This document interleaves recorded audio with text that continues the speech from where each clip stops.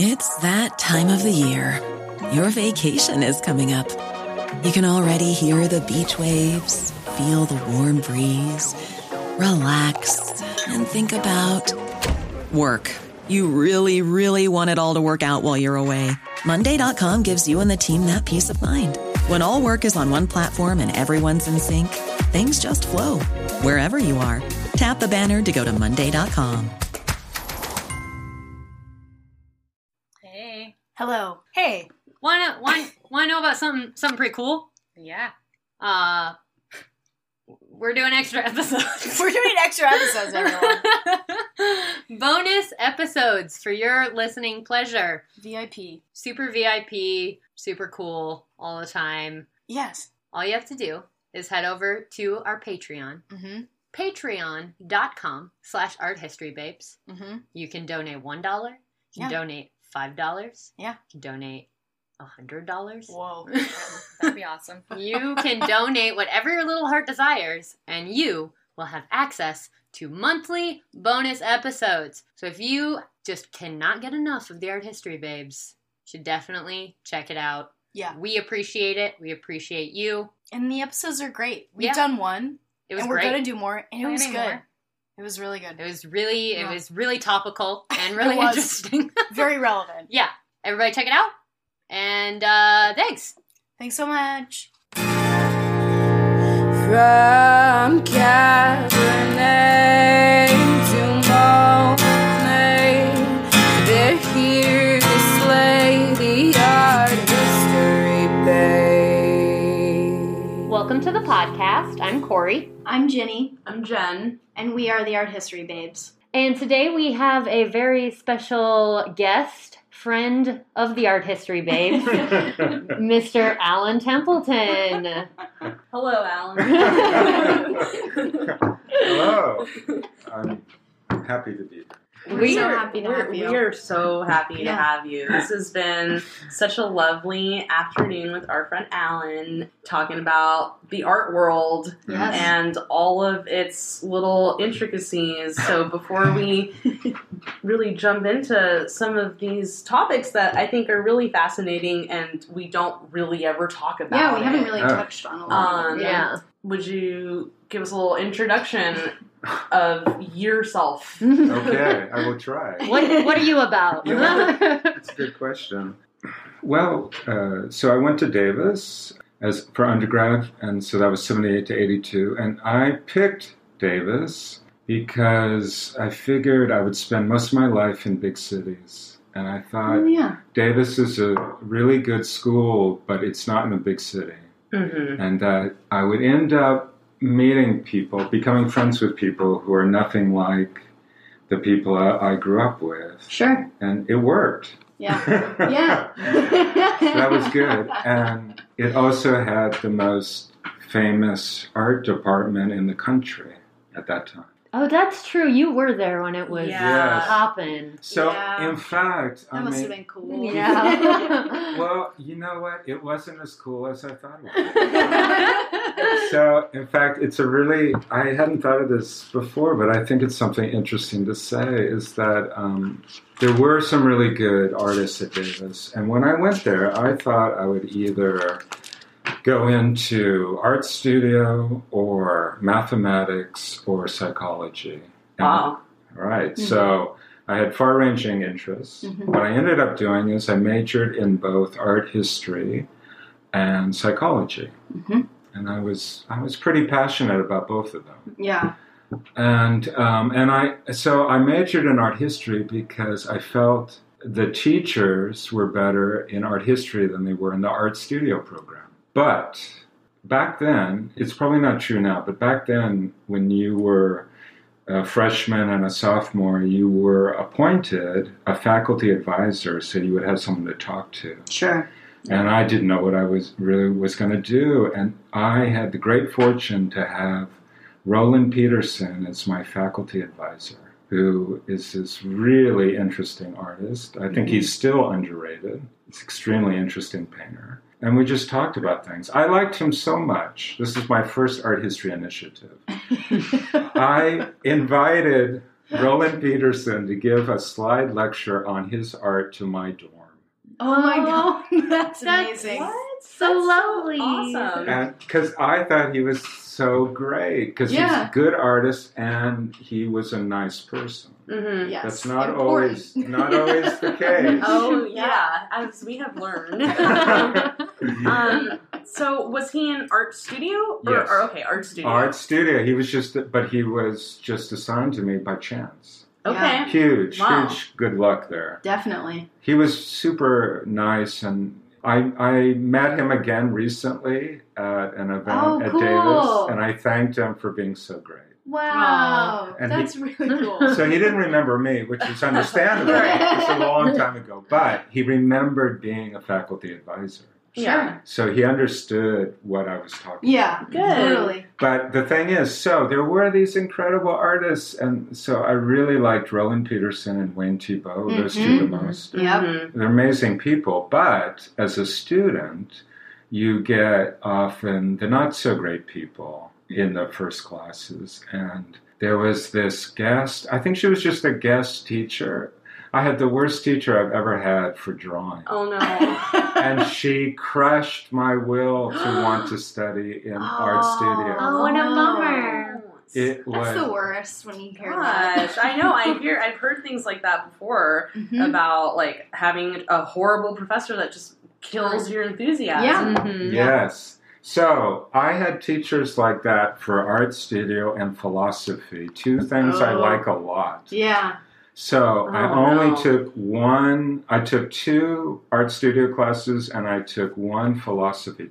The philosophy professor was so bad, I decided before the class was over, I would never take another philosophy class. Oh, He was so awful. oh, no. All these things, I love the world of ideas. He was just soul destroying. That's Oh. a bummer. Wow. Yeah. Jesus. Yeah. Oh, man. Okay, so just a quick Yeah. FYI. We're talking about UC Davis in California. Just because I realized we've been saying Oh. Davis this Right. whole time. Right. So UC Davis, and Which yes, is where we went as well. Which Yes. we kept under wraps Right. until just we can recently. say that now. And now we don't go there anymore. Right, so everyone knows. Yeah, exactly. It's out in the open. So we have this connection to this campus, and I love hearing that it was this super poppin' like art scene. Yeah. Because I mean, Yeah. that's who would have thought of UC Davis like Mhm. today, really. Right. Without, So yeah. I've got to say this. So my parents spent their whole careers at UC Berkeley in chemistry. I've known Berkeley my whole life. Berkeley has a great university. At that time, especially, it did not have a very good art studio program. Mm-hmm. I mean, it's not just me. Lots of people felt that way. Yeah. Yeah. And I've talked to people who went through it and felt like they didn't really get the education they were hoping for. Now, at Davis, I had many, many good professors, but I do feel like it's important to state that not every teacher is good. And Yeah. when you're 18 or 19, if you have one of those awful people, it's like someone hitting you over the head and saying, don't do this. It really Yeah, is. definitely. It can be very discouraging. So in fact, I came to art history because they were better teachers. Mhm. And Mhm. the professors in art history, they taught me how to write as an adult, Mm-hmm. how to talk about things that are nonverbal and put it into comprehensible language. Yeah. And so that ability to communicate better, I learned from art history. And I also feel like they taught me how to become an active viewer. And I feel that the majority of the population, including many of the best educated people in America, Yes. are very passive in how they look at things. Yeah. Agreed. And so it's a huge problem. So first of all, anyone out there who feels like you have to defend yourself as to why you're interested in art and art history, it's extremely important to be a good observer in life, Yes. whatever you go into. Mhm. And so that needs to be validated and appreciated. Definitely. Yeah, and we've said a few times in our episodes, because we've had some people message saying, I want to be an art history major, but people will make fun of me or whatever. And we've talked about that in the way of being able to look and observe and talk about what you see. And especially when like we've said many times on the podcast before, our culture is becoming more and more and more visual. Yes. So now more than ever, if anything, it's a great major to have, and being able to talk about what you see and be able to write about what you see and communicate that to other people. Yeah. Whether or not they're in art or art history. Yeah. I think that what you said about being an active observer is so vital, and it's really, it could never be more relevant today. I mean, we're just getting bombarded with images all the time, and it seems all the time, you can't deny it that anywhere you go, it's something is being advertised to you in one way or another, and I just really appreciate that about art history. So it's validating for me to hear that oh yes, like actually here's why. But yeah, we were having this whole conversation about art history being a valid discipline, and honestly I feel like we say that in almost every episode. We really want to not only convince those who don't think that way, but also reassure our listeners that are very passionate about this subject. Totally. It's really important, and I feel like, one of the things to keep in mind is that, well, first of all, so I've done a variety of things in life, but the reason I'm able to be an art collector and an art donor and a philanthropist, period, is because starting when I was 9.5, I've been investing in the stock market. You were 9.5? Yes, I was. Wow. Okay, so yeah, we need to talk about Yes. this. How did this happen? So this probably doesn't happen in every podcast. Yes. So this is what happened is I had this very nice great uncle, Otto Stern, who was a prominent physicist, and he left my sister and my cousin and me each a third of his General Motors stock. So that was something like... Wow. He didn't have any children or descendants of his own, so he left it to... he left more to my mom, I think, although, of course, this was never discussed. But he left, so it was probably worth something like $16,000, something like that. But that's in 1969. That was a lot more than it is now. So this is, and I wish this upon everyone to have an experience like this. So I had this terrific father, and he told me when I was 9.5, he said, okay, Alan, you're a stockholder now, because Otto left you this stock, and I will let you decide how to invest it as long as you don't ask for something ridiculous. Yeah. And so it meant that for the next 12 years, I had an apprenticeship from my father in how to invest. Yeah. And that's great. That is great. Everybody needs that. You need to save for the future. You need those assets to grow. If you start when you're 9.5, it's a lot easier for it to work out. Sure. So for all of our 9.5-year-old listeners out there, Of which I bet there are several. That is amazing, because I've wondered that too. I've really wondered this about you, like, how did he do it? What the hell? I'm thinking, like, okay, he went to UC Davis, did an undergraduate degree in art history, and you went to grad school for art history as well, but decided not so much. I only did it for a year. I went to Boston University, and I had this terrific professor, Alice Binion, who changed my life because she showed all of us how profoundly interesting the 18th century is. And by the way, this is a good tip for any of you that want to become art history professors. The way she handled, so she had a seminar on the 18th century, and she didn't just teach us the history of art of the 18th century. She taught us the entire cultural and political world of the 18th century. Amazing. So it was comprehensive. And she was just this brilliant thinker, and she was a connoisseur, she was an art historian, she was also just a really interesting person. Yeah. And I think part of what makes certain people great teachers is that they don't hide their personality. They infuse the material with their point of view, with their feelings. She would go on these digressions, which were like fascinating. They're the best. Yeah. I love a good digression. We're pretty good at digressions on the podcast. We do it a lot. That is so fascinating. So what ended up propelling you to just say, like, I don't want to do grad school anymore? It's a really good question. So part of it is the two professors that were far and away the best ones for me were Alice Binion, who had tenure but was very poorly treated by the important people in the department. And I saw that dynamic, and I was thinking, I don't want anything to do with that. The vibe was bad in some ways, and some of the professors acted badly. They thought that they were above their peers, and certainly far above us. I didn't like that. And the other thing is, I realized that you can have a life which is strongly involved in the art world without being an art professional.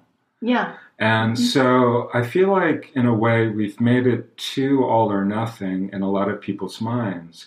Either you go into art studio or art history and you devote your life to it, or you just give up. And it's just like totally... Never speak of it again. Yeah. Exactly. So I'm here to tell you that there are lots of other choices. You can be involved in it in many different ways. So in fact, I have to say the thing that I've done that's most narrowly art historical, that has been the most satisfying, is I have been a guest curator for 3 shows at the Crocker in Sacramento. Right. And also I did a small show years ago at Laney College in Oakland. And those 4 shows of curating other people's work, mainly work from the past, was hugely satisfying. And so that's another thing, is that basically what happened when I decided to give up on the graduate school is I decided I don't want to be a professor of art history. Right. I just want to be involved with art. And I also decided that it's helpful to do several things in life and to have other streams of income. So this shows you that I'm not as smart as maybe some people think I am. What did I do next? I taught English at the, apparently, based on test scores, the worst high school in Boston. Dorchester High, which, by the way, is a wonderful place. But these kids were poor, and they needed first-rate teachers. And what were they getting? They were getting people like me who didn't know what they were doing. So I tried. I tried, but it was so hard. So having a professional career in the art world is hard. Being a good teacher in a struggling school is harder. It's not well paid, it's not well supported, and it lacks prestige. Right. So after that, then I decided, okay, so I'm not going to save the world, or at least not quickly, and I don't want to be an art history professor. So I did a variety of things, and the sensible job I had, which really helped me get ahead, was I worked for a labor union. Yeah. I was just the office manager in a regional office of a labor union, which had extremely good benefits. And I bet. Yep. Yeah. So at an earlier time, everyone almost got good benefits who had any kind of a proper job. Now it's much more something you have to pick and choose to find, but then it was more normal. So I had superb health coverage, the most generous retirement plan I've ever come across, where They put in $1.20 for every dollar I put in. What? Up to, and I could, in the maximum match, you put in 15% of your income and they match it with 18% more of your total income. So it means basically 33% of my income going to retirement. Oh, wow. And it was superb. Yep. So I'm sorry to depress any of the young people. I know, we're all I'm just thinking about my mountains of student loan debt and my zero job prospect. This is the difference. So I'm 57. My generation was heavily subsidized. The state of California, for my era, paid more than 70% of all the costs at UC Davis. And now the state government pays less than 10%. Yeah. If there's something you want to do politically, stand up for the public universities in our states and tell your state assembly that you want them to support the universities. Because my generation started adult life with virtually no debt. Right. It's a huge advantage. Oh, Definitely. totally. Yeah. I mean, it's really, I mean, this is, such a problem. It makes me so upset. But I know. I get worked up about it. I really do. But there is no way that these companies are ever going to get the money that they've loaned out because people can't afford to pay it back. So this is an unsustainable trend. Right. And I think we're banking on it, literally. We're banking on it, like, going bust so that we just don't have to pay them back in the meantime. Because it's that ridiculous at this point. It really is. You can't think about it because you'd be paralyzed. Right. It is paralyzing. You just can't. It has to kind of be imaginary money, even though I'm not claiming that's a responsible approach. Right. But it's the only way to really keep going forward and being hopeful about your financial future. Because it's just that bad. As a society of young people in our mid to late 20s, out of undergrad, out of grad school, I mean, we have gotten so good at compartmentalizing. We're just saying, nope, I'm not going to think about it. And let me tell you, true. I don't think about it. I really don't. When I'm forced to think about it, I'm just like mad, and then I like quickly forget about it because there's no other way. So. You know, Alan, you are just describing this like magical time, and we're just so you're like telling us a fairy tale. This is like story time. It is story time, and I'm just so astounded. So the best stories are true. Exactly. That's so true. Over 70%. Yeah. So especially now, into like today's American culture, more and more people are expected to go on to graduate school. Yes. Yeah. And there are more and more jobs that require a master's degree or a PhD. And so more and more people are going on and continuing on school and accumulating more debt. Yes. Yay.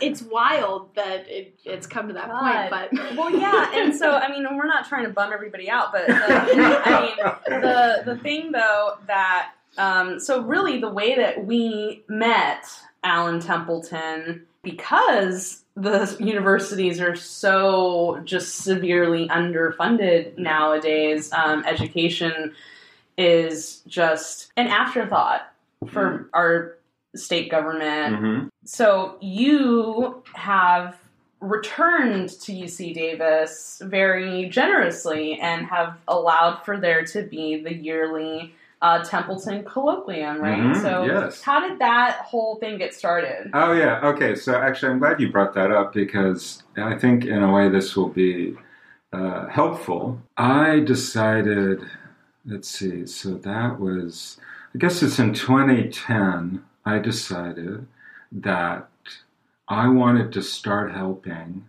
the subjects at UC Davis that I care about because I saw that, now I forget the exact timing, but I want to just mention this because this is abhorrent to me. The Oakland Public Library, which I love and adore and support and use all the time, the main library my whole life had this wonderful collection of books in French. And one day I went to the main library and I wanted to check out a book in French. I read French. It's good to read more than one language. True. And I couldn't find the book I was looking for. So I go to the desk. I said, well, I can't find the book. Where is it? And the woman behind the counter said, oh, we got rid of all the French books. All of them. That is devastating. Yeah. Like, for why? It's pathetic. So they had thousands of books in French. It was a wonderful collection available. And they had many languages. It's not just French. It's just that I can read French. And she told me that I was one of the few people that ever checked out a French book. Wow. And so they got rid of all the French books. They didn't just put it in another building. They just got rid of them. I think they threw them away. It's my impression. Oh my God. What a waste. Yeah. Yeah, I know. Just donate them or something. Yeah. So the combination of the Great Recession, the financial crisis, the panic, the general panic in the society, Right. and the fact that they threw out the French books, I'm thinking maybe I should do something to reverse this tidal wave. The French books were the last straw. It's unbearable. So I don't want to live in a California where there are no French books, where no one knows. I mean, how who does? That is where I draw the line. It's not okay. Right. So it always comes back to art history, but I mean, come on. At least they still have art history books at the library, but now I'm questioning myself on that. Yeah. Because everything now in many public institutions is all about how many people use it. Exactly. If you don't have big numbers, you're put at the bottom. Right. It doesn't matter if you are doing brilliant work. If you don't have a lot of people showing up, you apparently have less value. Right. So I will fight that to the end of my days. That is profoundly wrong. Yeah. It is. Yeah.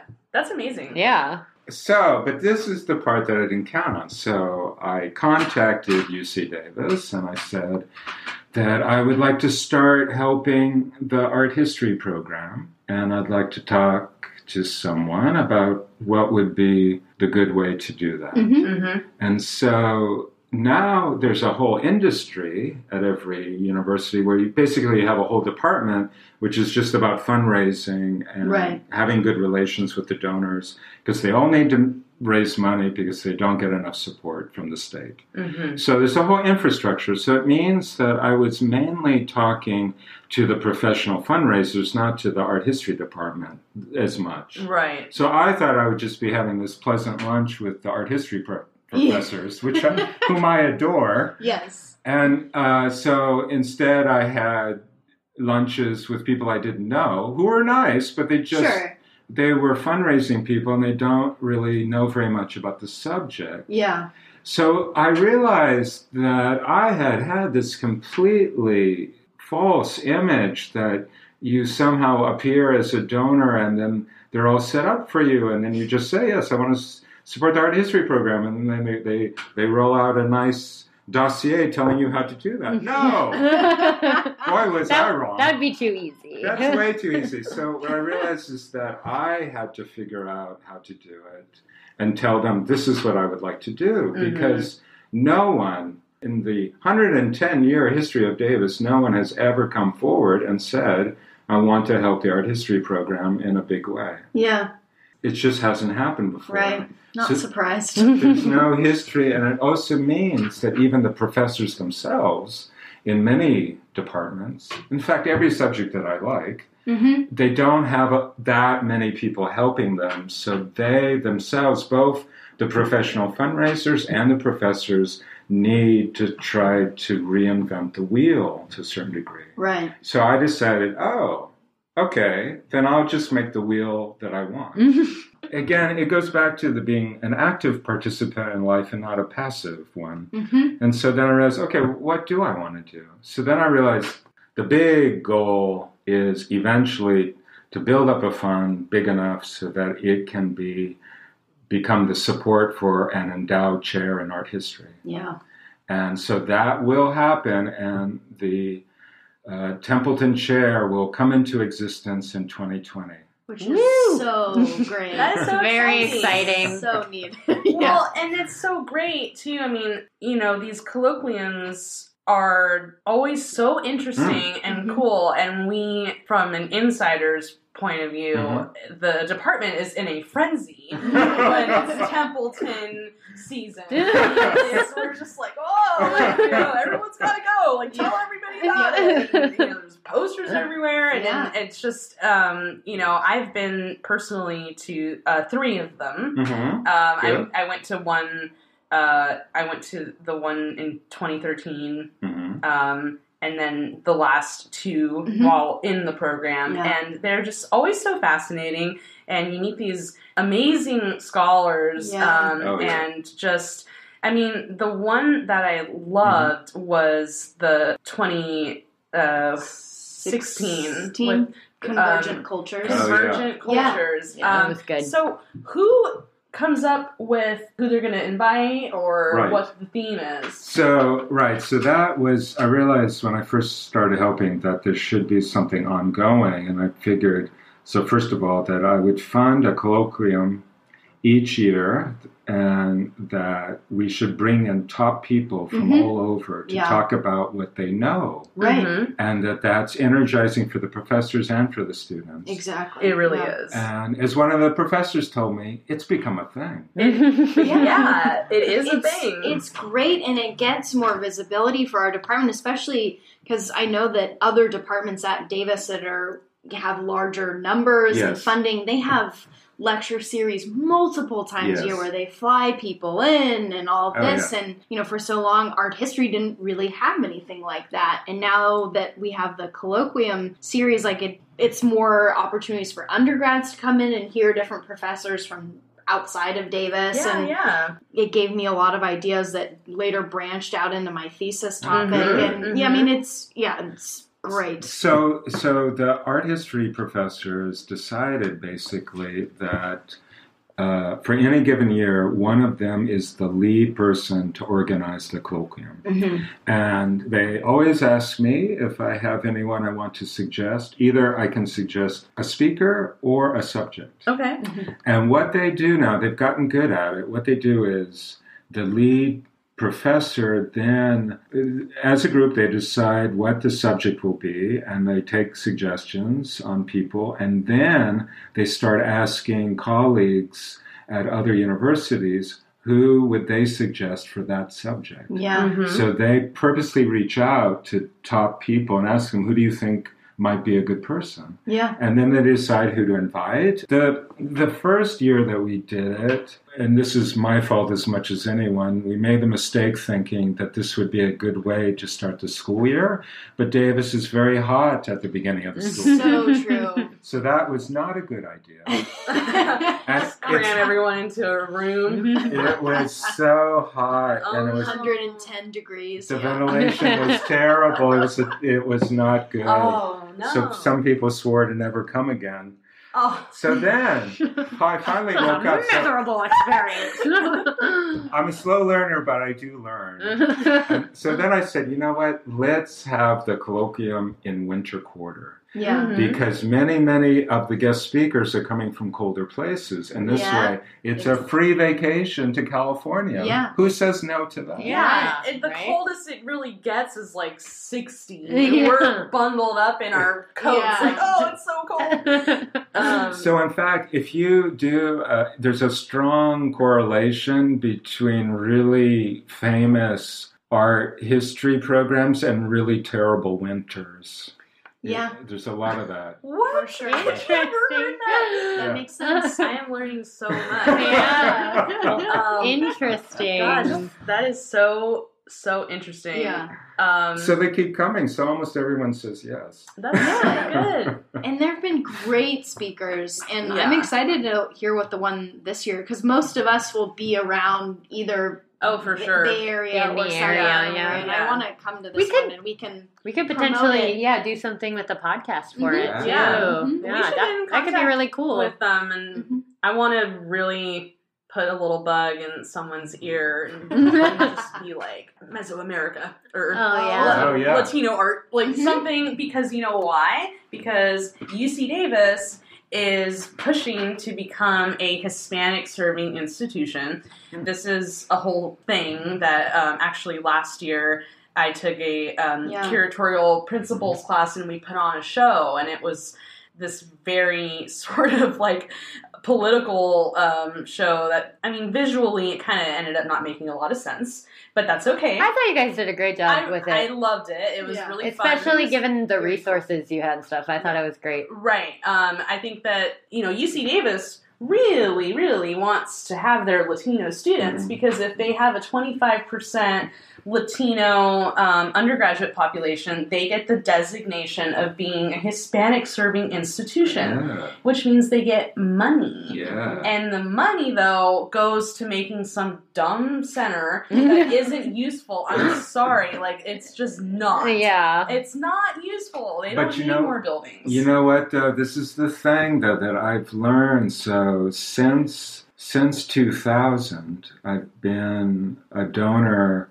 to the Crocker Art Museum of artwork, and more recently I've been helping the Berkeley Art Museum as well. But I have the longest experience with the Crocker. One of the things I learned is that it's dramatically easier to raise money for a building than it is for current use or just mundane expenses or any of the things that are really essential, because not everyone, but there are a number of prominent people who give money who want a tangible building to say, this is what I did. That makes so much sense, but like, it's infuriating. Yeah. It's deeply disturbing, but it's also deeply human. Yeah. Right.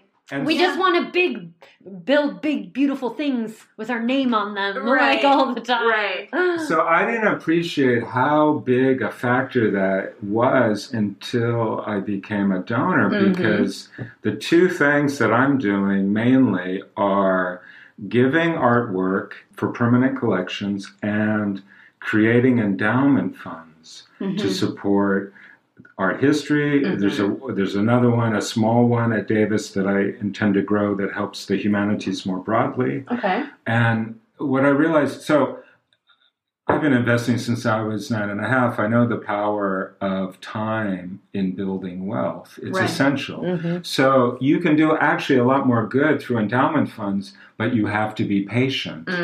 And so it will take years and years for the endowment funds to really have a big impact, but it will happen. But the building comes up right in front of you. In a couple of years, you have this object. You can point it out to your friends. Sure. So basically, because of what I've learned about how the Crocker had such a hard time raising money for anything other than a building expansion, that I realized I will never give a big contribution for a building. How ridiculous. Like, Templeton Lecture Hall. The Templeton Center. Yes, so please don't build a Templeton Center. You could just call, like, it could be a play on words, even like a temple, like Templeton.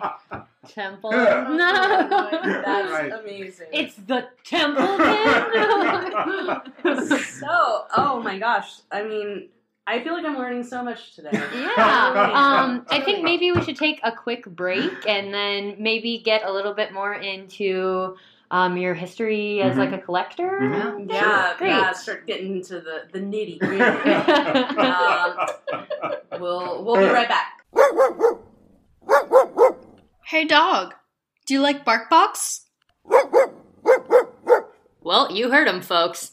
And luckily for you, BarkBox is offering an opportunity to receive 1 free extra month of BarkBox at barkbox.com. For humans, BarkBox is a delivery of 4 to 6 natural treats and super fun toys curated around a surprise theme each month. For dogs, BarkBox is like the joy of a million belly scratches. To receive 1 month free, go to getbarkbox.com/babes. Again, that's getbarkbox.com/BABES. People don't want to pay for things. No, especially podcasts.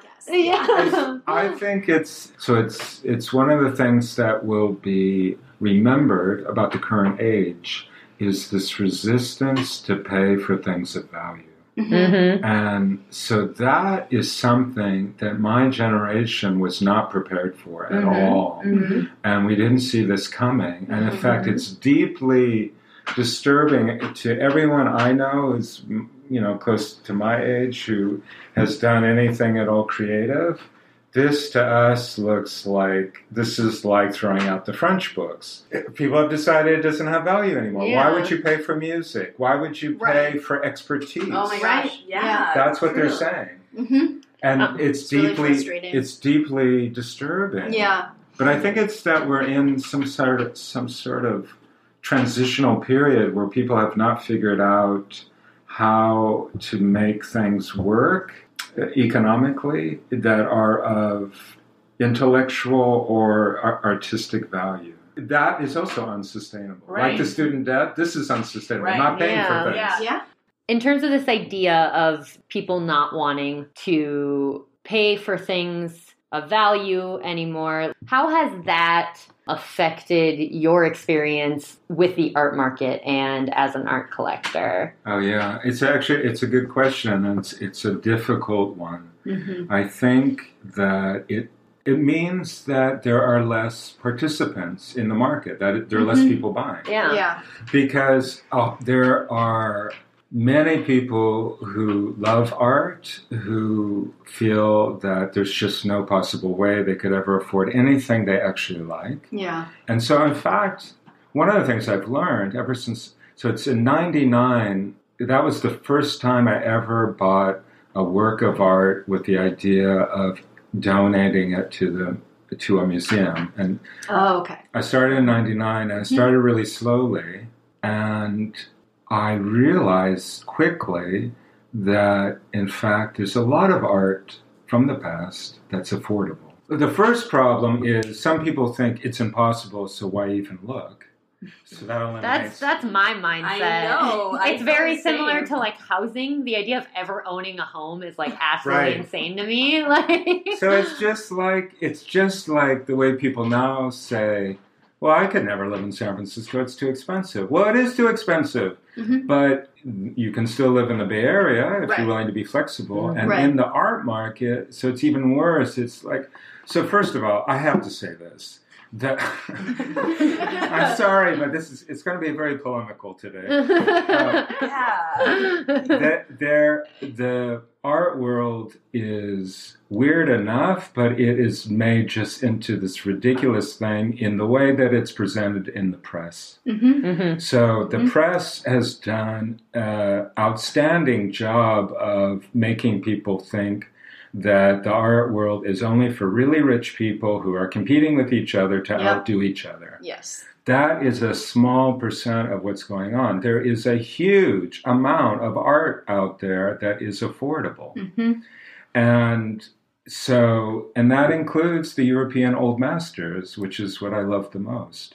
First of all, don't believe what you see in the press, because what is covered mainly are those sales where something goes for an enormous amount of money. Definitely. That's true. And especially when it exceeds the estimates. Right. Yeah. So then it gives this impression that, like, you can have the worst possible drawing ever by Rubens and it will go for millions of dollars. Yeah.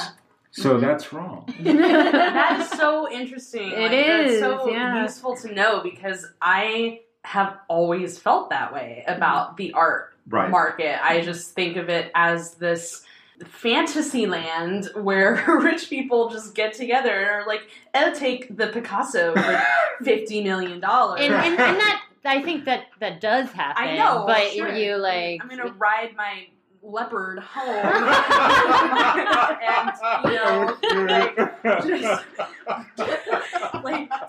take a bath in this aged olive oil. No, it's like, I've always just thought of it as this completely inaccessible thing. Yeah. So I don't own a leopard. Imagine my surprise. So by the way, this is another reason people should take art history classes is that when you have that direct involvement with the history, you start to see that the history of art is this really big, complicated thing. It's not a simple story. A lot of the public, and especially people who do marketing, think that the thing to do with whatever you're describing is to present a really simple narrative. And so what has happened in the art market is that for example, I'll say something about the 18th century because I'm very fond of the 18th century. There is this perception that the important art of the 18th century is basically Boucher, Fragonard, David, the view painters from Venice, and maybe a nice sculpture by Houdon, and that's it. Yep. Wrong. That's wrong. That is wrong. So the 18th century is super interesting. There are hundreds of good people who are active, but only a few of them are really, really expensive. And those artists are the ones that a more general cross-section of the middle class and upper classes have heard of. But it's about the people who are famous among the people who have not studied art history. Right. So anyone who's actually taken more than one art history class in a given area realizes how interesting and how complex the story is. And there is material available for sale from each of those past eras. Most people, so I've seen this firsthand because now in these recent years, I've been to many, many galleries, especially, and many of the best ones for the old masters are in Paris and London. So those two cities attract people from the entire world. And so when you go into those galleries, so here's the tip. There is tremendously good eavesdropping available at Sotheby's and Christie's in London. Oh, I can imagine. That is like the top of the top. It even makes, like, New York is okay. London is way better for the eavesdropping. I want to be a fly on the wall. Sotheby's. So this is the thing, is that you don't even have to be a fly on the wall. You can be physically noticeable. They just ignore you. I would be ignored totally. Yeah. So I'm down to get ignored at Christie's. Don't feel bad because I'm usually ignored too. It's because there are only... This is what happens on a social level at the pre-sale exhibits at the big auction houses in London. The personnel are very attuned to certain people that they know are likely to come. Sure. So if they see you and you're on the list of people that they've been told are important, then they will come up to you. But that's only that's a handful of people. Right. The rest of us are very welcome but ignored. So you're ignored in a pleasant way. But I'm telling you that eavesdropping cannot be beat. So you hear these conversations either between a potential buyer and an employee of the auction house, or one of the buyers and a consultant that they've hired to go with them. And so there's a lot of that. And this is the next reason for why you should take art history classes, is that if you study it and if you start developing a taste of your own, you have enough confidence to be able to say, well, that's ridiculous. I'm not going along with that. Or I like this better. I don't care what they say about that. You have to have enough belief in yourself to trust your own taste. And good taste doesn't just happen overnight. It comes with years of looking, years of thinking. You evolve as a person, but it's the collection of all those memories of all the good things you've ever seen and the bad things that you've seen, and being able to make distinctions that are meaningful. First of all, there are a limited number of people buying expensive art. And within that, so that seems obvious. What's less obvious is that my strong opinion now, after 18 years of being a participant, is that of that small group that's buying a lot of the art, only a minority within that have enough self-confidence to go against the prevailing taste. So I benefited from getting a very good education, highly subsidized by the state of California. And I trust my own taste. Yeah. So thank you, California. Right. But it does mean that I have been able to give the Crocker a number of wonderful things that other people chose not to buy. At the same time that other people were spending fortunes on things that I wouldn't want in my apartment if you paid me. There are these tremendous dissonances in the market. And that is made worse by the fact that there are not that many participants. So I'll give you an example. One of the times I was in Sotheby's, and I love visiting Sotheby's for the pre-sale exhibits. There was this man who was looking at this Picasso rather carefully. It was not a good Picasso. Picasso did some very interesting work. I would say that there must be at least 4 bad Picassos for every good one. I mean, yeah, I'm sure he was highly prolific. Right. He's Yes. churning out a lot of stuff. So And as Jen said before, they can't all be bangers. Exactly. So he was looking really closely, and one of the employees was with him. And so he was trying to judge was it worth even bidding on. And he seemed to like it, and he seemed to like it more than some of the other things that were in the sale. And so the employee was just trying hard to give him information, but it comes down to taste, but it also comes down, for many people, to the potential for resale later. Right. Right. So one of the most perverse things going on today is that because people have seen that other collectors, have made a fortune by reselling, it means that some people are buying not because they're sure that it's a great work, but they think it might be a good investment. And that's been made worse by the fact that we've had now 8.5 years in a row of low interest rates. Yeah. So for some people, it's a way to park money. Right. And that's dangerous. I've never thought of it that way. So, in fact, some of the important players in the art market today are not even individuals; they are banks and corporations who are buying art so that both there's something pleasant in the offices and they'll sell it later for more. Yes, or they hope they will. Yeah, right. And I think that's a part of the art market that people maybe hear about more and are adverse to. Yeah, and, so that is it's a factor, but I can tell you from personal exposure that the corporate buyers are overwhelmingly focusing on modern and contemporary. Sure. Okay. So, in fact, in a way, I kind of feel like it's a golden age to buy the old masters. That's good to know. All you have to do, though, is avoid. So there's tremendous interest and money if someone really famous, if a work by one of the really famous people comes up. So if it's Rubens or Rembrandt, somebody of that fame, a whole lot of people will bid on it who normally don't really care. Right. The prestige value is off the charts. Right. Yeah. To say, I bought a Rubens. Or, sure. Yeah, exactly. Sure. So I like Rubens. I cannot afford a Rubens. It's okay because there are lots of other good people. Right. Yes. So you have spent a lot of time at these events. What is the worst thing you've ever seen?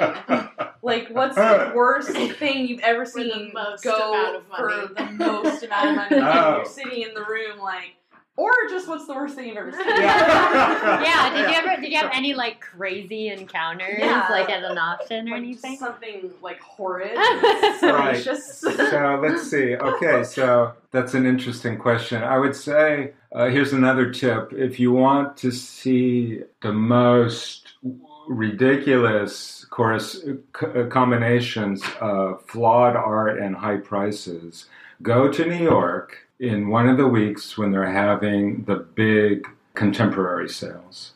So contemporary in this context really means art since World War II. Okay. It's not just the current, it's really since 45. Okay, so this is super fun and free. Go to Sotheby's, New York, when they're having the pre-sale exhibit for the big contemporary sales, and walk around and eavesdrop and look. Yeah.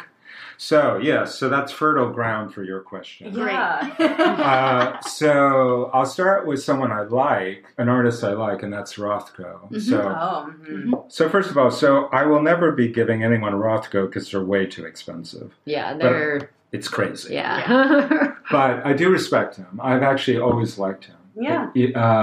He is profoundly interesting. So this would have been 2 or 3 years ago. There were several Rothkos, but there was one in particular. There was a Rothko put up for sale at Sotheby's, which was in terrible condition. Mm-hmm. It was cracking, the color didn't look right, the frame was awful, it probably had been badly stored, it was probably exposed to too much heat, big swings of temperature. It was big, it had that going for it. Right. It's the worst Rothko I've ever seen for sale. Yeah, if the color wasn't right, then That's what do you have? Yeah, So much the purpose. So why would you buy a Rothko if the color didn't look right? Yeah, like, Right. it doesn't make any sense. Rocco is color. He is the color field painter. Yeah. Like. Yes. So this was the eye-opener for me, is that it is possible to sell for for tens of millions of dollars, a bad Rothko. And I didn't know that there was a Rothko this bad, because it's been mistreated. Mm-hmm. Why would you buy such a Rothko? It's because you believe you will be able to sell it later. And that, to me, says that too many people with a lot of money are taking a more speculative approach to the high end of the market. Yeah, definitely. So that can have a pernicious influence on the entire market. But at the same time, every $10 million that goes to a flawed contemporary piece is $10 million that's not competing with me. Fair. Yeah, That's a good way to look at it. Yeah. So, but the people who buy work from the 17th and 18th centuries, from really any of the old master periods, tend to be people who really like it. Mm-hmm. And so this is also an example of how much things have changed. So in the 1980s, that's when I first started paying some attention to the art market, just because I thought it was interesting. I didn't buy anything. Yeah. In the 80s, the atmosphere was very different in that the most prestige, the most glamour, the most stars, and I mean people like from film and music, those people, if they wanted to be seen or they wanted to impress their friends, they bought old masters. Interesting. So a generation later, the people now who are buying, who are perhaps more interested in prestige and glamour, are buying contemporary. Right. It's upside down from how it was when I was young. At first, when I first noticed that was going on, I felt like, what's wrong with these people? But the reality is taste has changed, and for some people, it goes back to the confidence. If you do not trust your own taste, then it's safer to buy something more recent, because it's far easier to be certain it really is by who we say it is. Right. And one of the things you have to keep in mind, especially at the auction houses, is that they have a very short amount of time to create those catalogs. So they can't spend months researching something that they're not sure about. They make a guess. These are educated guesses. But sometimes they're wrong.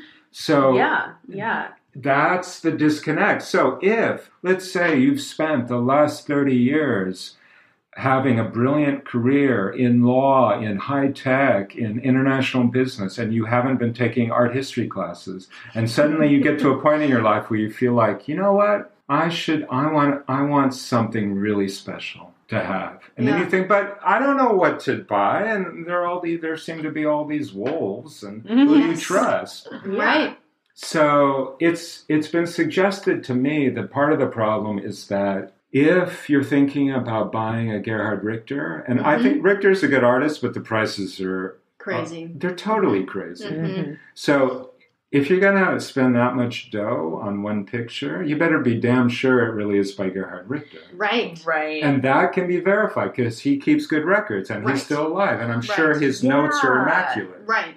If you're looking at a work from the 18th century and they say to you, we think it's by Boucher, but we're not sure, those people flee. They don't want anything to do with it because they don't want one day to be having people over and say, look at my Boucher. And then someone says, well, you know what? I just read that. Apparently it's not a Boucher. Ruins the night. And no one wants to be duped. No one wants to be duped. So, but I do feel like, I want to make sure I say this, I feel like actually for most of us, for anyone who's not among the super rich, but even really for them too, not all the time, but much of the time, you get better deals by going to the really good galleries.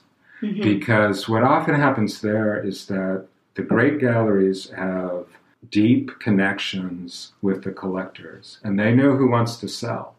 Right. And they have relationships with those people, and the really good people in the commercial gallery world are able to evaluate what is a good picture, what is a not so good picture. So the top galleries get really good art, which often is brought to them directly by the families, quietly, who usually don't disclose themselves, who want to sell it without publicity. Right.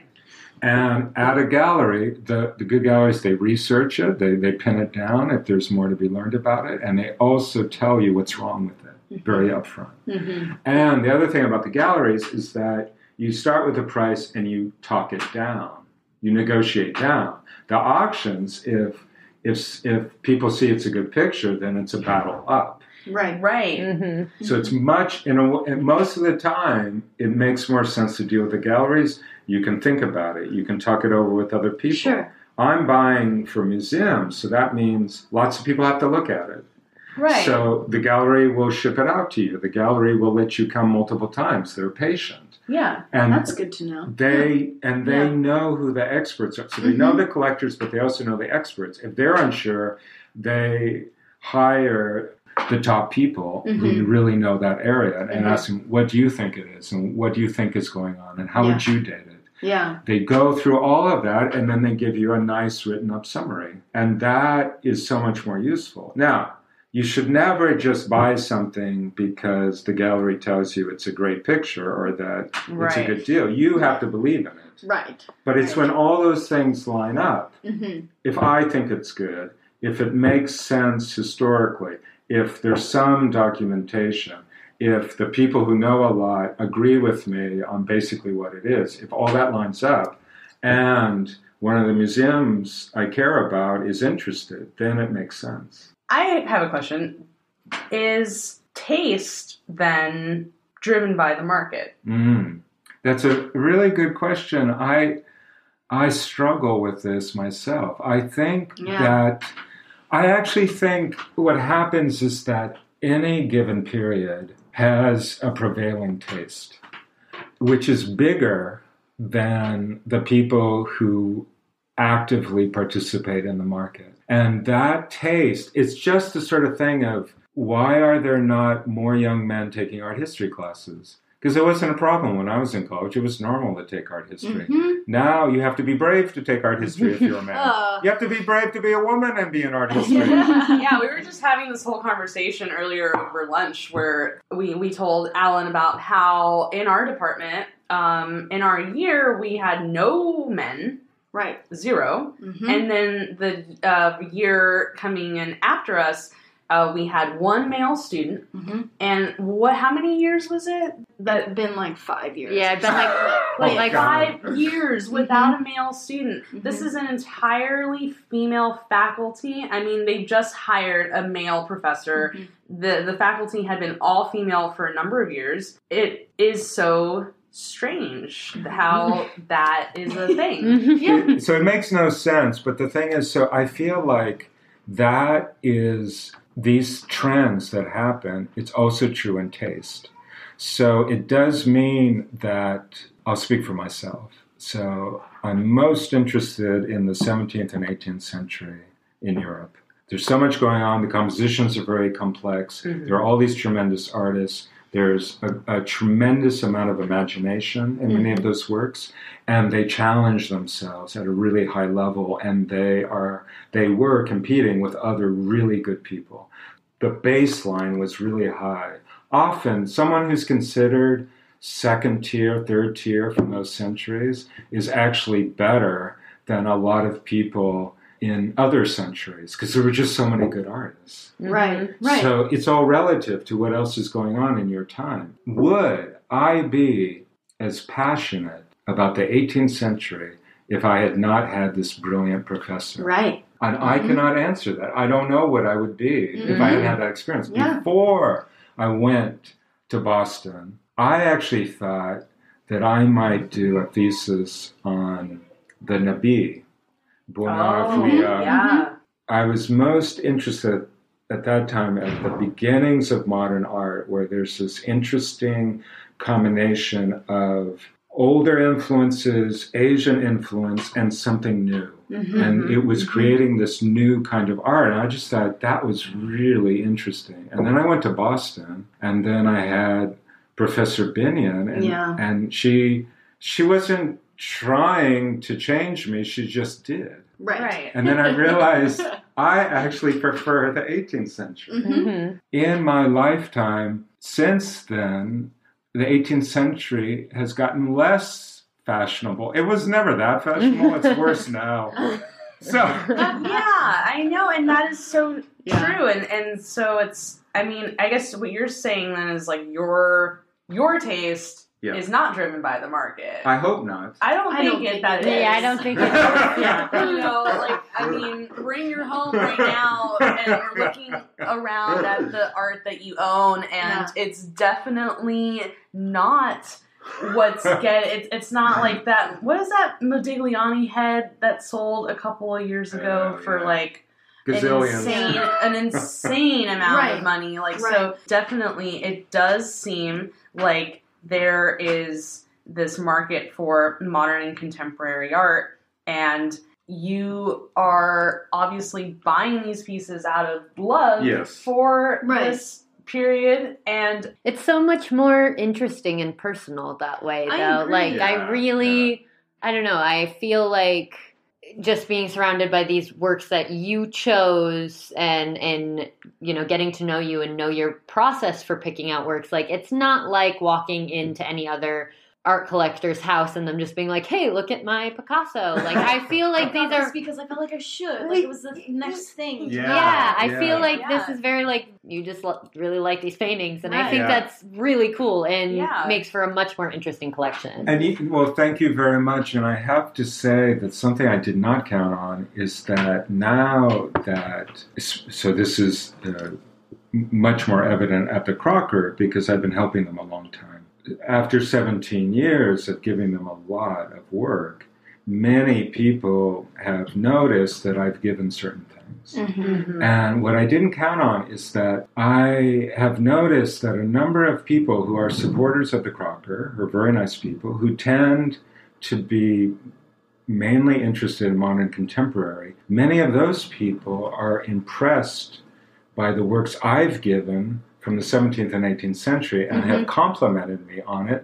And it is seen as more prestigious what I'm doing, because I'm not doing what most of the supporters are doing. Right. So I've gotten, as if I needed it, I've gotten more prestige, because there's like this aura now.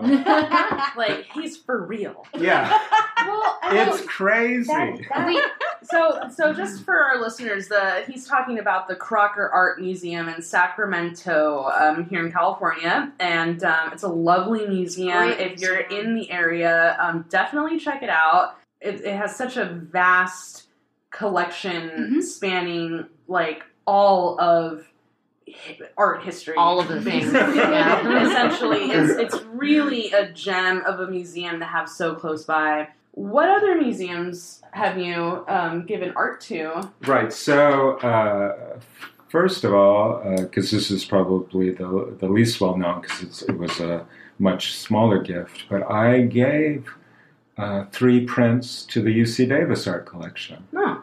that came about because, so even though I am mainly interested in the old masters, I have this, I'm sort of an accidental post-war collector in a very specific area, and that's East German art. Oh, So that's really interesting. Yeah. I think that pretty much verifies that I don't follow the prevailing taste. Yeah, but that is that's such an intriguing, like, post-war East German art. Mm-hmm. That's a very interesting. That is. What is it even like? Yeah, I'm Right. trying. I I'm don't- trying I know. to figure it out in my head. So this is the thing. So you've all seen lots and lots of art from post-war West Germany. Yes. You cannot get away from it. Mm-hmm. And I was actually in Berlin in '84. I spent 2 months, not 2 months, I'm sorry. I spent 2 weeks in East and West Berlin in 1984. That must So- have been That must have been nuts. I'm so glad I did that because I didn't realize Yeah. things would change so much. Mhm. But that was so interesting. Anyway, so I spent 2 weeks there, and because when I was a student at Davis, I promised myself that I would not only go to Western Europe, I would also go to Eastern Europe, because I felt like we didn't really get to see what they were up to culturally. All we got was the political. Right. Mhm. Totally. What you have to understand is people living under a dictatorship are just as interesting as people who don't live under a dictatorship. Yeah, Yes. definitely. They're just more restrictions. So there were a lot of interesting artists in Eastern Europe, in East Germany, in Poland, in Hungary. They all had really interesting art scenes. Mm-hmm. But kind of weirdly, I got the most intrigued by the East Germans because there were some really interesting artists, and the East German government, I think, is the most paranoid government I have ever visited. It has never really been depicted to an American audience the way it really was. There is this misconception that people who worked for these dictatorships somehow truly believed in communism. This is not the case. Right. The only people I have ever met who truly believed in communism lived in very nice Western countries. Everyone who's Yes. everyone who actually lives in those countries knows how awful it is because things don't work. Yeah. People need things to work. In a place like East Berlin, you had these stores where a grocery store in East Berlin would have potatoes, onions, apples, and some bread. That's it. Wow. And a few cans. Mm-hmm. That's it. That's the whole grocery store. Because it was so badly run. Mm-hmm. At the same time that they had great classical music, they had good art museums, they had good art academies, they had this very interesting cultural life, because culture was one of the few things where you could basically do your own thing and thrive as long as you don't criticize the government. Right. For sure. Of course. So, in that context, there were all of these really interesting artists. And by the way, rent was cheap. So, the only thing I like about communism is that the rent is cheap. Yeah. Damn. And so... That's real. So keep that in mind. Maybe that's why there's such a resurgence of socialist communist thought right now. Yeah. Just cheapen the rent and we'll all calm down. The best thing our society could do would be to build small, pleasant, affordable apartments. Yeah. What do we get? Oakland is getting more and more projects that are about huge luxury towers. Yep. That's not what we need. We need affordable housing. I don't know how to get there, but I do know that there is some very good East German art that's still affordable. Well, you could good to know. you could open up the Templeton affordable housing, and then you get a building. No, but he doesn't want a building. I don't want a building. We will not give you a building. Okay, So, good. Noted. yeah. Yes. I had one other question just about your collecting and such. Is there like one particular artist or work that is just like ultimate goals, like that I wanted to know that as well. Like to acquire. Oh, for the future. Yes. Like something that you just really want. No. And you haven't gotten your hands on it yet. Yeah. Wow. The short answer is no. Well, wasn't that interesting of a question after all? I'll make it more interesting. No, it's a really good question. It's a hard one to answer. I would say that I have evolved in how I think about it. I'm thinking more and more this way that, well, first of all, I'll give you the really high concept. So this has been in the back of my mind for decades. I want to improve the cultural life of Northern California. So that's the big goal. Yeah. It's a great goal. It's a really good goal. And it's possible to make a difference. That's what I've learned. Now, and when it comes to, I feel like one of the places where Northern California is the weakest is that our museum permanent collections are not as strong as they should be given the tremendous wealth of the region. Right. So that should be improved.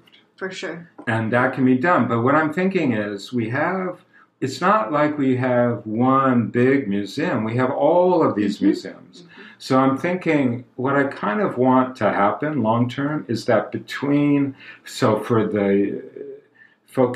since I'm mainly focusing on the European art, the idea is that I would like between the Legion of Honor in San Francisco, the Stanford, the Cantor Center at Stanford, the Berkeley Art Museum, and the Crocker Art Museum in Sacramento. Between those four, which have the main collections of European art from the past, that between all four of them, that you get a rounded picture of the history of European art. Yeah. So no one of them can do it all, but they all have strengths. For sure. So I'm trying to give gifts to the Crocker and to Berkeley, which fill out that picture to give them things they don't already have, so that there are less gaps, so that between all four, it would be a de facto national gallery of Northern California. And because all four are not that far apart from each other, for people who are really interested, you could visit all four, and then over time, seeing the permanent collections,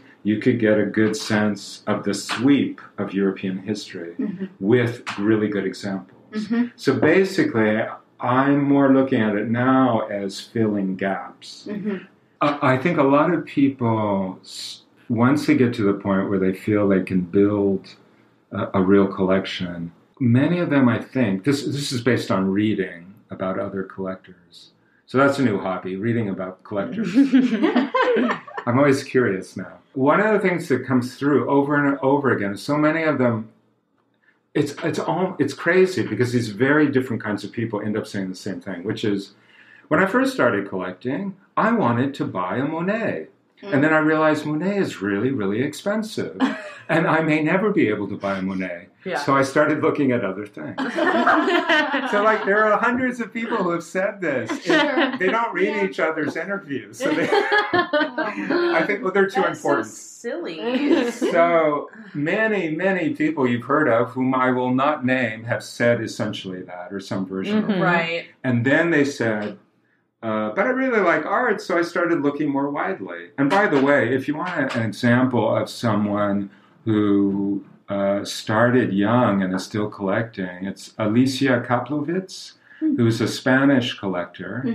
She started collecting when she was 18. Oh my gosh. What? She's from a wealthy family. Oh, okay. but she has made a lot of money on her own. And most of the collecting is really her. She earned it. She bought it. She's been collecting for 45 years. Wow. This summer, they had an interesting survey of her collection in Paris at the Jacques Marat-André. So it's one of the smaller museums run by the state government. They showed a cross-section of her work, which ranges from Spanish old masters to contemporary art. Whoa. And she's been buying what she likes since she was 18, and she took it seriously. She learned, she kept evolving, she knows a lot about the history of art, and she doesn't just buy Spanish art. So there are a whole bunch of people in the world who want to mainly honor their heritage and just focus. So she has wide-ranging taste. She buys all kinds of stuff. I think she has a good eye. She's a good example of the self-taught, confident collector.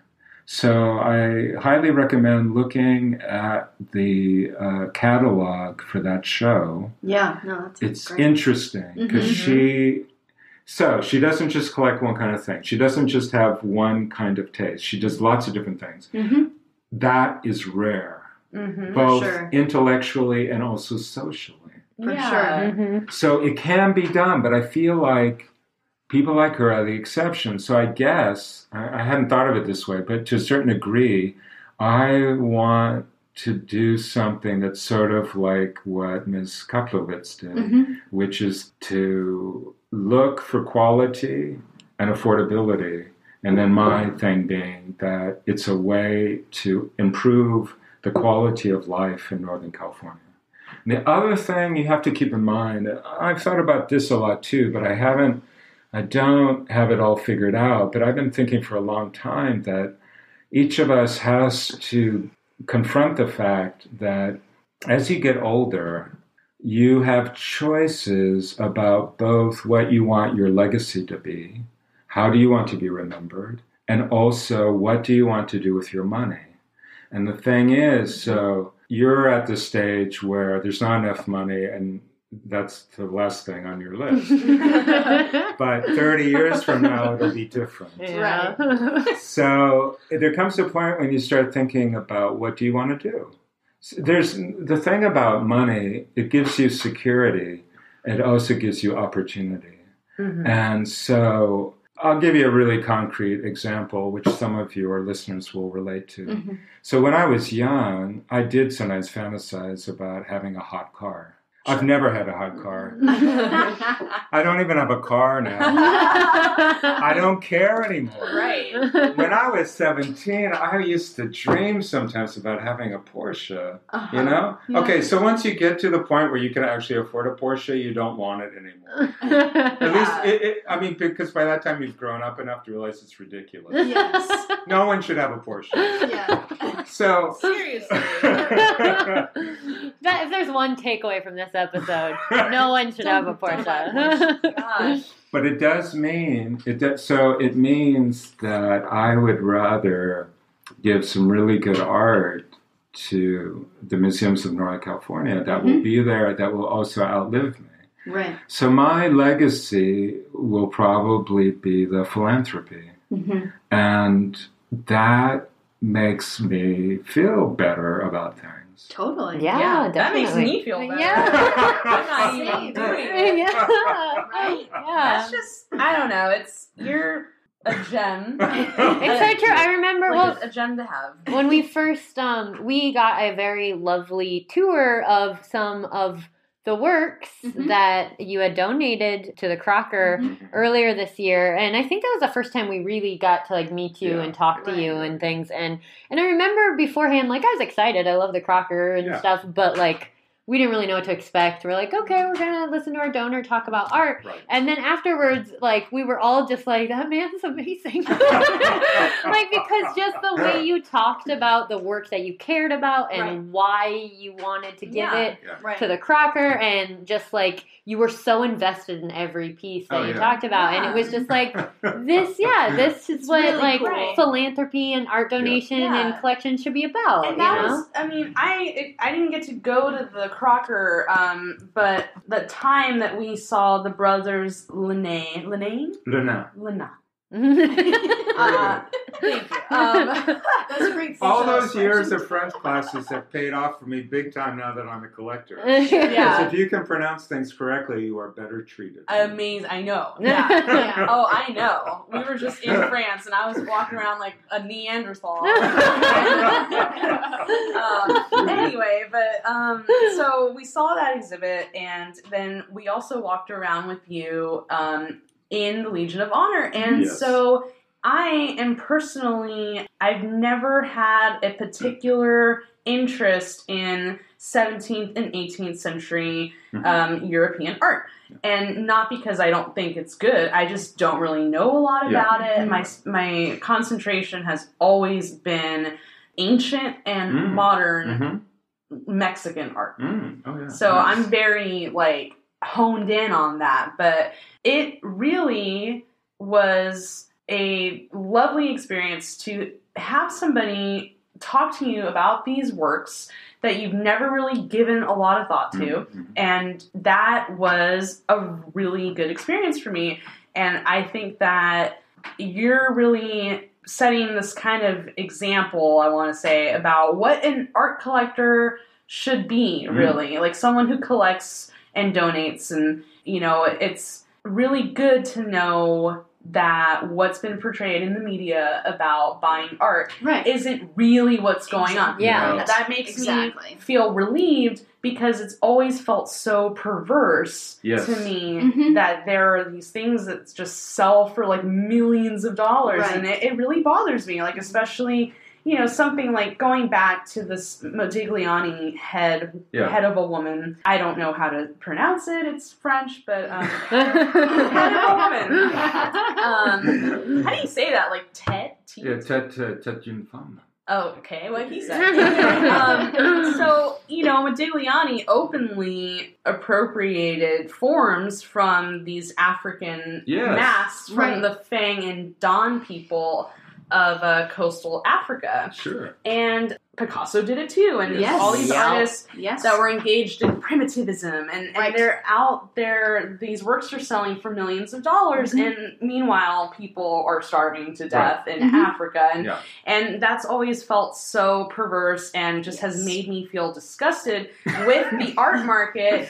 But now I am so much more interested. And I feel like I want to learn more because like I said, I think that not just but a vast majority of people, I think, have this idea of what art collectors and buyers are doing. And I think that I am just pleased to know that that's not always the case. Yeah, exactly. It's very true. And in fact, when I was in my 20s, I really did think that the art market was essentially old money families buying beautiful decor for their homes. Exactly. Yeah, exactly. And that it was completely at a remove, and that there was no way I would ever be part of it in any meaningful way. Yeah. And so that's wrong. Yeah. That's a small percentage of what's going on. And you notice that, fortunately, you've never seen me in any magazine in the art world.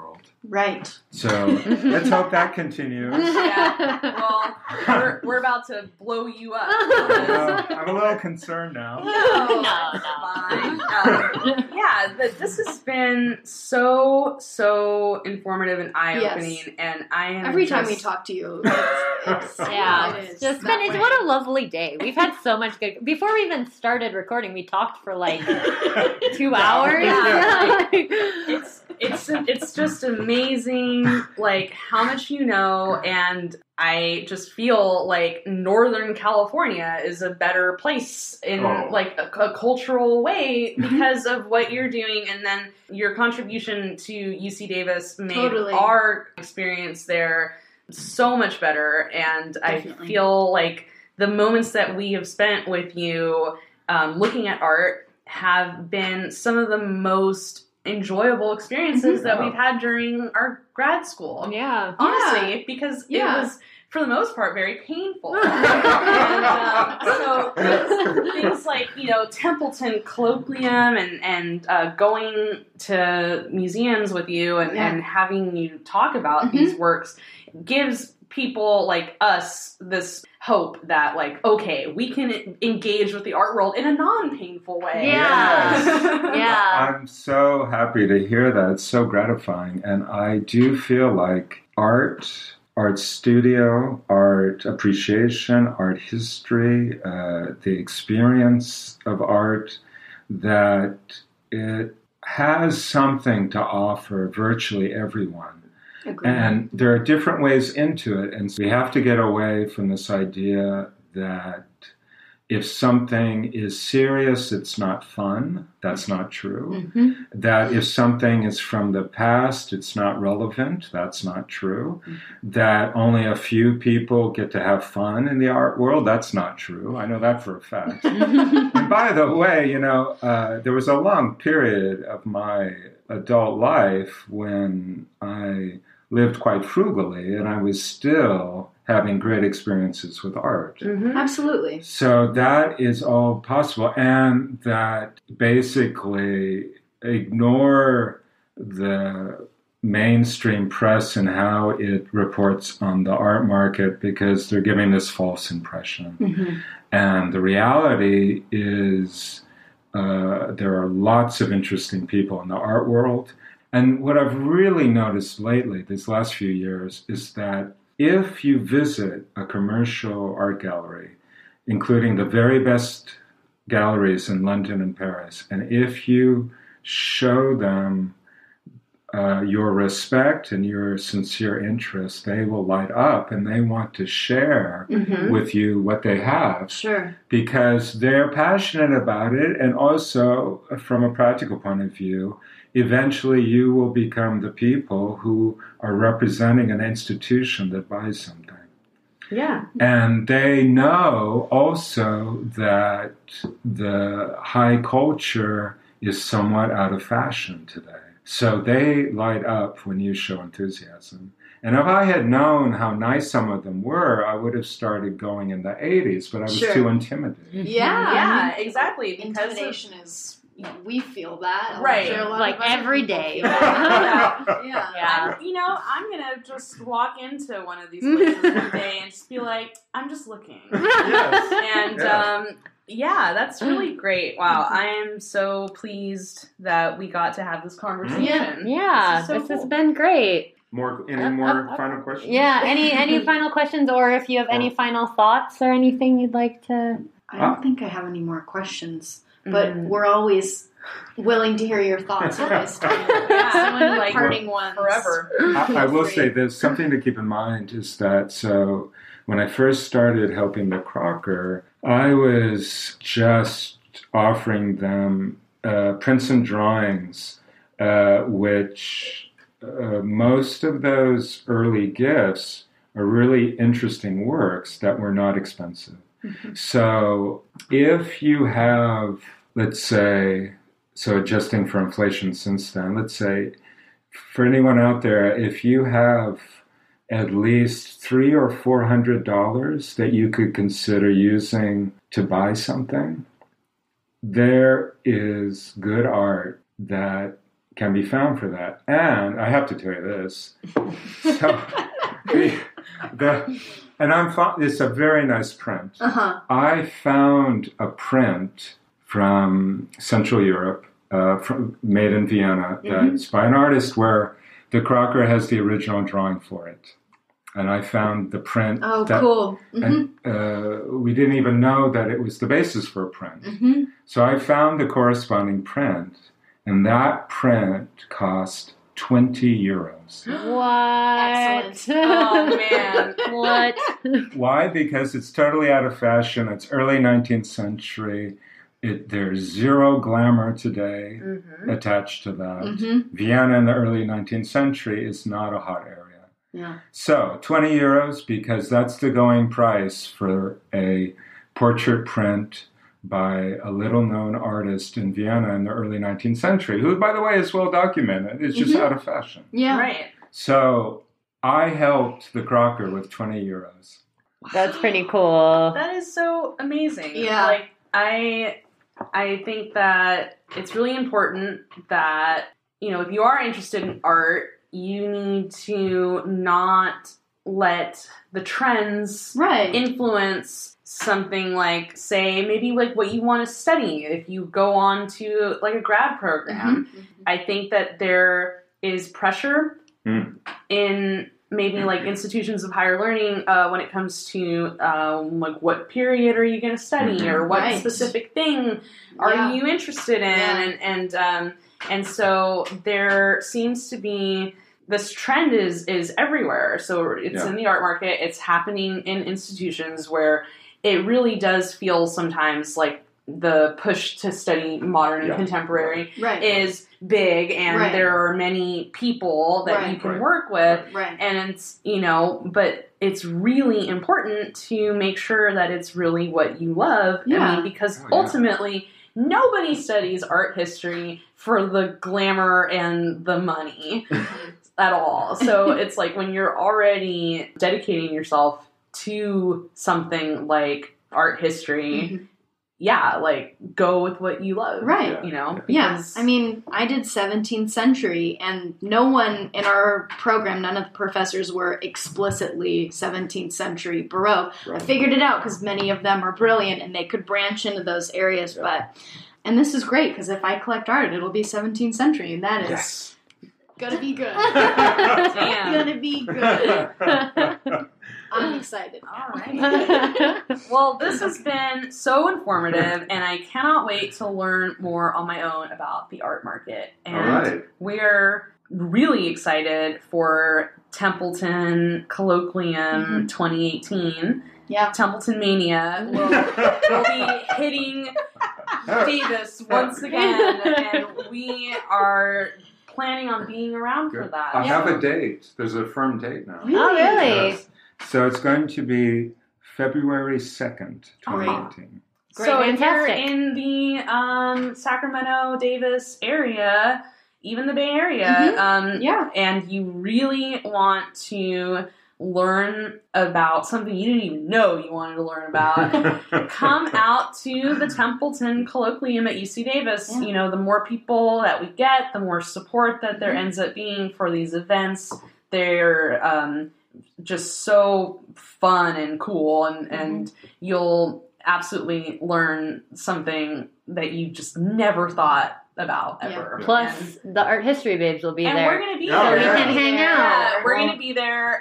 We're going to be, I don't know, experimenting with some kind of, maybe we'll do a on-the-spot episode. I don't know.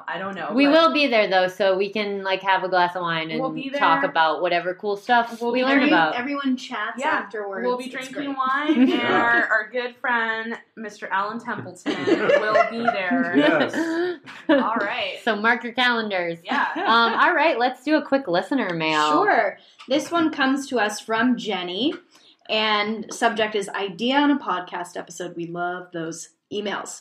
Hello, I thought it'd be really cool if you ladies did a podcast episode on artists that have mental illness or art pieces that are influenced by mental illnesses such as depression, being bipolar, or schizophrenia.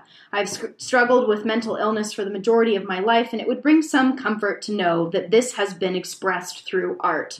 Thank you. My twin sister and I love your show. You have cheered me up on my darkest days. Oh, that's very sweet. That's so nice. That is really nice to hear. And that is a great idea for a podcast episode. So interesting. And we move it up our list whenever we get a recommendation or an idea for any of you. We kind of push it up in the queue. And we already have one idea from Alan for someone for this episode. So expect that to come out. That is a really, really interesting topic. And there are many artists that we could talk about. Oh, turn that into a two-parter. And you're not alone, Jenny. We all, in one way or another, have dealt with mental health, mental illness issues. And so I think that would also be, at least personally, a episode that I really want to do. Yeah. So, no, I think that could be a really great thing. Look forward to that. And it'll be fascinating to research, too. It'll be really good. So that one will happen here soon. I think we got a couple more lined up beforehand. We got Hilma of Clint. Yep. And The Color Black. We're going to be doing both of those coming up. And then we'll probably do this mental illness one. That sounds really good. Thanks for the suggestion, Jenny. Yes, thank you so much. So thanks for listening, all about the art world and art collecting and all that stuff. If you want to send us an email, arthistorybabes@gmail.com. Our Patreon, patreon.com/arthistorybabes, starting in September. If you donate, you will have access to 20-minute bonus episodes every single month. More babes. More babes. More babes for your buck.